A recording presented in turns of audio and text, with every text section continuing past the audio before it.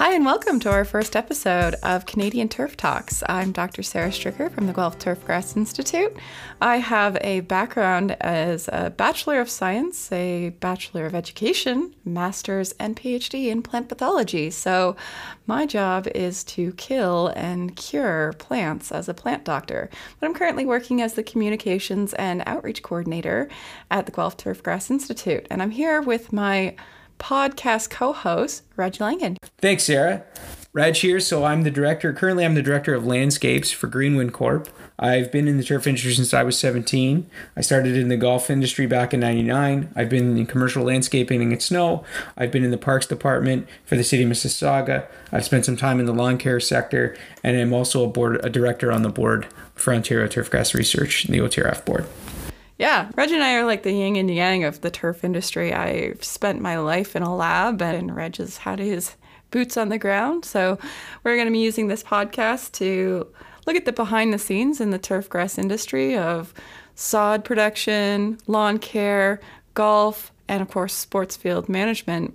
I think the purpose is to shed light on some interesting stories around the turf industry that could be, revolving around the people and the things that they're doing that are creative and different that you may or may not be aware of, and then to dig into some of those topics and learn a little bit more about the people, the places we live in the turf world. Yeah, we want to learn from each other and improve life in the turf industry, because that's the motto of the University of Guelph.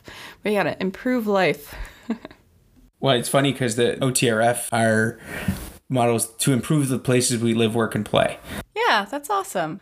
Well, let's get into this. For the first episode of Canadian Turf Talks, we decided to invite someone to represent the Canadian lawn care industry, specifically Kyle Tobin, the CEO of Lawn Savers Plant Health Care Incorporated from Vaughan, Ontario. Now, Kyle's business is award-winning, getting the Consumer Choice Award, Homestar's Best of Award, Reader's Choice Award, and recently, Best Places to Work from Lawn and Landscapes. But that's his model. Like, that's Lawn Savers' model is it will make you say, wow. And I knowing Kyle, I know he brings that every day. He's focused on culture. It's a big deal. He's I have much respect for the man. Oh, yeah. We chose Kyle as an example of a career in the turfgrass industry where you can build a business from the ground up and be an entrepreneur. Now, for more on that, we have Kyle Tobin on the line here. He is the Chief Environmental Officer and Principal of the Lawn Savers. That is correct. All right. I've had to double check that because environmental officer, I thought it was executive officer. Did you just make that up yourself? So I'm also the chief elf when it comes to our Christmas decorating business. I don't know. I just don't think of myself as a CEO. I just find that those are weird statements for, in reality, small business.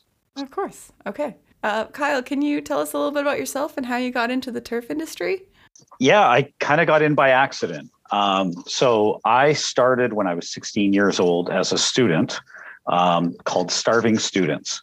And the objective at the time was to make some beer money for the weekend for our jam sessions.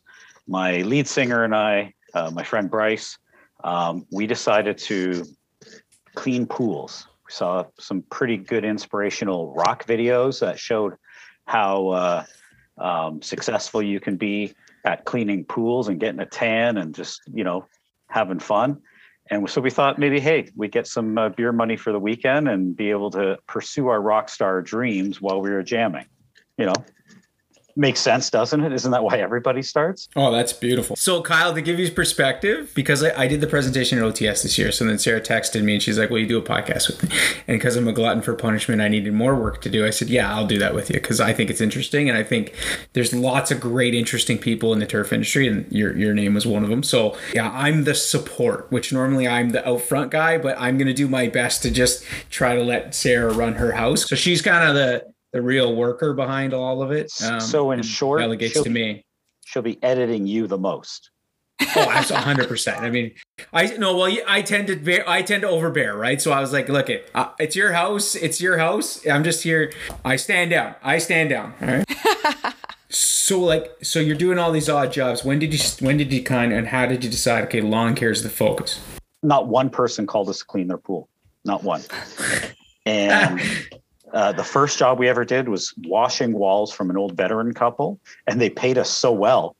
We thought we were getting paid $40 for 4 hours worth of work, like $10 an hour, and they ended up giving us a check for $160. And we're like, okay, well, let's go back and change our flyer to any odd jobs done. From doing landscaping work and construction work. So the easy one was getting out of grass cutting. Knew I didn't want to do that because just like we got into it, any odd kid with their mom's lawnmower can be your competitor. So we did landscape construction and then tree care and then irrigation. And I had heard of the concept of recurring revenue. And so lawn care is the one that fit the bill. So I started focusing more on lawn care, doing applications. It also didn't make sense to me when I saw those tanker trucks out there, like the ChemLawn tanker trucks. I always thought that made no sense. Why would you apply all these things at once when you don't need them? Mm-hmm. And coupled with the fact that I could only afford a 100-gallon sprayer, it all just kind of made sense together. Just apply as necessary. I didn't know what IPM was at the time, but IPM, the concept in my head made sense. I didn't know that's what it was called. Integrated pest management, right? You just respond to the situation as you see it. Yeah. Now, what kind of educational background do you have? Like, how did that prepare you to run a business? So I have a BA in political science, but lots of business courses. I've always been a student of business ever since I was a kid, reading the newspaper. I'd read the business section. I became an investment advisor, but kept coming back to my business. So I did that for 3 years and finally decided I didn't like it. It wasn't really a truly independent kind of business for me. So I learned to jump in with both feet, and I liked it. I liked the fact that they were wearing construction boots, work clothes, yet they were successful and they just weren't showing it. Whereas the contrast in the investment industry, and I'm not trying to offend any of my friends out there that are still in it, the contrast was it was all show in the investment side of things. They were very successful or became very successful, but the landscaping, I loved the humility in it, and it wasn't about show. Awesome. So what's it been like over that period of time to watch Lawn Savers go from washing walls to where you are today? Like, I think it's just a combination of all of the things together. Business to me is an evolution. It's like playing a never-ending game. And it's about strategizing and, whether it's snakes and ladders, you're falling back and then always climbing back up. There's always a challenge that comes up. I would say a lot of it's meeting people along the way, lessons learned along the way from others. That type of stuff comes to mind most. I always equated it with Monopoly, right? It's Monopoly to me. It's like, how do you build, and it's always, there's the strategy changes as the game goes on. Yes. Right? Yeah. This kind of links into the next question I had. What's the biggest, struggle you've had throughout these years? What was the obstacle that you had to go over, or maybe an obstacle that keeps coming up over the past few years? People. Yeah. But, the biggest, most consistent struggle has probably been realizing my deficiencies, trying to have a better balance. Entrepreneurs kind of start off kind of thinking they can do everything by themselves, right? And often they have to. You've got to.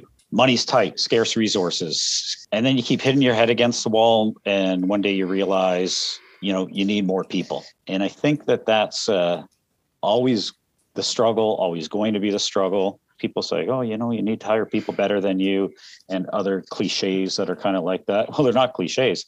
It's kind of, I guess, the development of you over time that helps you realize, I need people that are way smarter than me. Delegation, right? Well, delegating to people that are smarter than you, right? Yeah. I think it's that part where it's like any leadership role, right? You start to hand off, and as you hand off, you're not touching it as much. And so, that creates some pressure to, does this person really have what they need to be successful the way I want it done? But there has to be a point where you're only one person. You can only handle so many avenues, right? So having the right people in the right seat is going to be really critical to success, right? Yeah, it's kind of acceptance too, though, that maybe it won't be the way you wanted it done. And maybe you didn't do it and you would have done it slightly differently, but it's still really good. And so that acceptance of that takes time. You can't just check the box and say, okay, that's what I do now. I just accept everything. You have to learn to accept. What do you like best about being an entrepreneur and the chief environmental officer? What is it that really gets Kyle going? I truly think what I like the best is seeing people grow. When I really think about what gets me all tingly inside or something like that, it's somehow making a positive impact on someone's life, someone's career, someone's home, someone's life, someone's challenging situation that they're encountering. And it's not always work, right? Mm-hmm. Well, I know that you just recently won an award for best places to work from Lawn & Landscapes. I mean, just listening to you talk makes me want to work for you. But what do you think made your organization the best to work at? Well, number one, I didn't win it. and I mean that seriously, though. We won it. Yeah. I didn't win it. Everybody here won it. They're the ones that answer the surveys. They're the ones that have created that culture. I've mildly guided it along and kind of amplified things that I like and tried to stop other things that I don't like seeing around here. But it's never just one thing. It really isn't. Because I still don't have the answer. But I always hated the word culture. I think it made no sense. I thought it was too trendy. I thought it was too manufactured. I thought everybody just, when they talked about it, thought they're just going to create it one day and then, hey, it's done. It's not like buying a truck. It's like a hole that just fills itself and you can just help it along. And that's truly, once I started figuring that out, that I couldn't make it myself, that's where it kind of clicked for me. I think I'm on the right road right now in helping everyone around here create the culture that they want to work with and work in. Are you hiring? I think he's always hiring. He's always hiring, Sarah. I think it's a very dynamic thing, right? Creating that culture or whatever you want to call that workplace. I think it's just caring about the person next to you is the number one thing that I find creates a good culture. Is, that's the key to creating that environment, I'm going to say, that people want to work in. And some people don't want to be part of that. Some people don't view their job in that way. I want to come in, do my 10 hours, be gone. And that's cool. They can go work somewhere else. I've had some pretty talented people here that just didn't seem to care about anything or the people around them. And you could tell. And either A, they just care about themselves, or B, they just don't care about anyone else. I mean, usually it's both. It's not going to work out. I don't want to work with it. And why the hell would I think that anybody else here would? Yeah, your slogan will make you say, wow. Where did that slogan specifically come from? Like, how did that come to be? It took a long time because I hated mission statements, especially when you see these long paragraphs. And then there used to be a time where people expected you to memorize those. It made no sense. I knew it needed to be short and sweet. I think I found myself saying something like that our job was to make somebody say, wow, those types of things. And I had to kind of figure it out. How did it click? Because really what Make Them Say Wow is about is making each other say wow first, then making the customer say wow, and in turn, making the company say wow. So that doesn't just happen by sitting down with a piece of paper one day. It's a lot of turning in your head and your brain over years to kind of come up with that. The only mission statement I know that's shorter than that is the University of Guelph, and we only have 2 words, and it's just improve life. But we've been, here since, 1964, and it was much longer, and it's boiled down to the end. It's improve life. Just always be improving. I was going to say, was it always that way? Because I doubt it. Because it used to be like the longer, the better. And maybe this is the trend, the shorter, the better. But it makes more sense, right? Because the mission statement should be something that you can tie all ideas back to. So making it simple and easy to remember is really critical. Now, I mean, I don't want to age you at all, but you've been in the industry for a little while. But what would you say if you could have a time traveling machine and you go back to the Kyle that had just started the Lawn Savers business? What would you tell that version of you? I'm still very young, thank you. So subjective. Sorry, there's much older people around this business than me, that's for sure. I would say take different risks earlier in life where the failure doesn't matter as much. It's harder to do that with 3 kids. It's harder to do that with a mortgage, harder to do it when you have, more payments and things like that to make. So usually people have a good sense of what they know the right answer and the right thing to do is. And you got to just go for it. And, you got to trust yourself, and you can't be dumb about it. Think about it, think it through a little bit, but take those risks, go for it.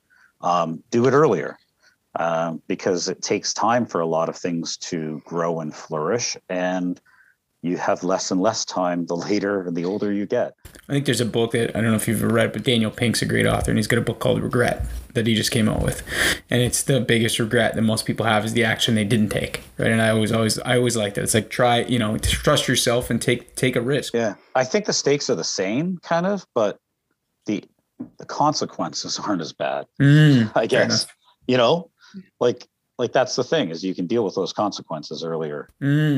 What goal, after all these years, it's not that many, because like we said, you are young. What goal is out there that you still want to accomplish? This is going to sound, I don't know. Well, it's going to sound like the truth. It's time. As I'm getting older, because I do recognize I'm getting older, I'm seeing my children grow older. I mean, I have one that's often going into second year university now. I still think I'm really young in my head, but what I'm realizing is, oh my God, they're going to be gone soon. Mm-hmm. And the problem with being an entrepreneur is how much time you put into your business. And sometimes you think that putting time in is the answer, versus just doing things smarter in less time. And I think that's where I've really kind of failed over the years. So although I know that might not seem like a goal, it is still my goal. My goal is to get the hell out of here earlier. I have an alarm clock that goes off at 4:00 on my phone now, because to remind me, yes, I'm thinking about leaving. I'm going to take that advice. I'm going to start doing that. Because usually I don't think about leaving until everybody leaves the office. Yeah. Right. And then I start thinking about leaving, and then I realize I haven't done anything that I wanted to do today yet. And then you stay there later. I think a lot of people have, they fail themselves that way. Because isn't that the point of being an entrepreneur? You're supposed to be able to have it all, Yeah. I think it sounds like balance, right? And that's the balance. And the thing with balance is it's not finite, right? Because you're, especially in a seasonal business, right? It's recognizing that more time does not equal more success.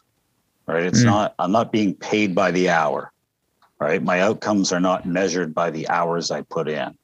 It's by the focus on the right things. So I want to ask a follow-up. If in Kyle Tobin's mind, how do you define success? I used to think it's money. I used to think it's size of the company. I used to think all those things. Seriously, it's seeing other people become more and more successful around me. Right. Yeah. But career success will ultimately be more time for my family. Is there someone in the turf industry that you actually admire and look up to, or maybe go to for advice? Besides Dr. Stricker and Reg? Sure. Wrong person to look for advice from me, but... Yeah. Well, sometimes I'm a little afraid to name names for fear of leaving somebody out, because there's so many great people, from Paul and Rhonda Gaspar, Jen and Chris Lemke, Roger Mongeon, Gavin Dawson, Alan White, Richard Reed, Andrew Zeeler, a lot are from the States too. Beth Berry, she's awesome. The whole Real Green crew. There's so many great people there that I met. A lot of friends and colleagues in the peer groups I've been lucky to be a part of, like Trent Ragar down in Arkansas, the Leahys in Maryland, and others in there as well. I mean, you know what it is? They all love to give, and they share, and they don't view anything as a competition. It's what people do with ideas. It's not the ideas themselves that are meant to be held tight to the chest and not show anybody. I mean, those are just some of them. There's a lot of others. Those people are there often when you get tired of being in business. You get tired of your industry, because I mean, maybe I'm the only one that gets tired in the turf industry. Yeah, of course. Like in the spring or something. And, when you just want to say the hell with it all. But those people are always there to pick you up a bit just when you're about ready to quit. What's been the biggest challenge, and what would you say is the biggest challenge in actually managing lawns, like in actually managing turf grass, like more technical side, not people side, but like what have you found has been like, wow, we just can't beat this? See, I wouldn't name like a disease or an insect or some sort of vector like that, because those are things that can be overcome. Weather and people.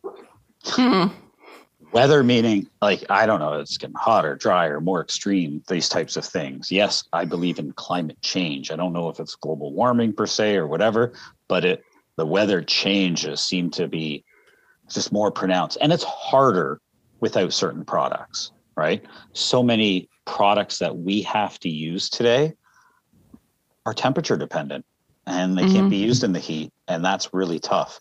And when I say people, I'm talking about customers, talking about convincing people that we don't do it all for them, that it's a partnership and they have to do their part.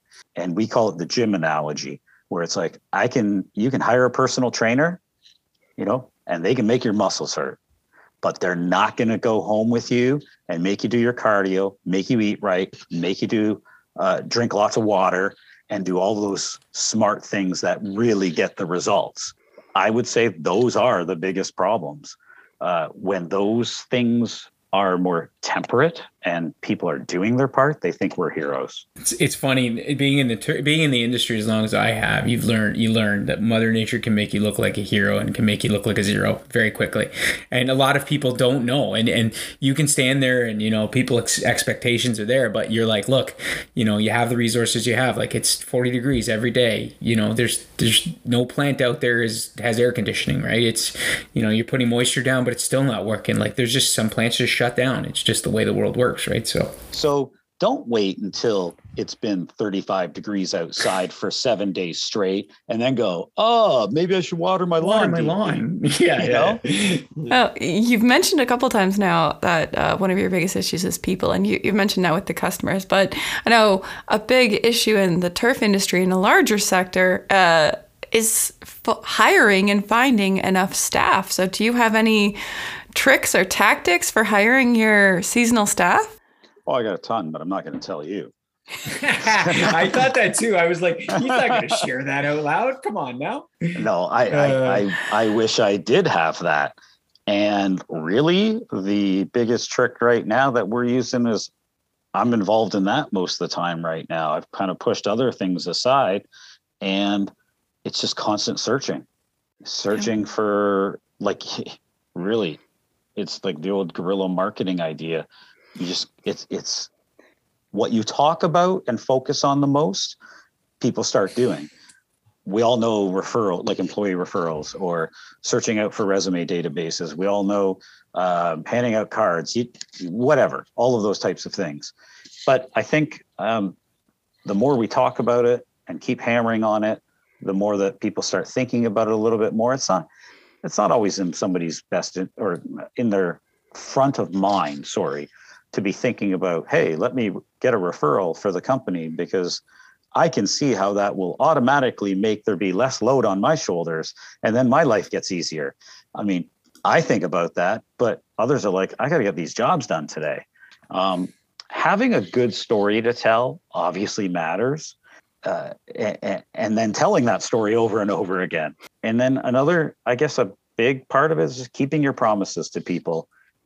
Those are the things that I notice in interviews where I'm shocked that other companies don't keep their promises.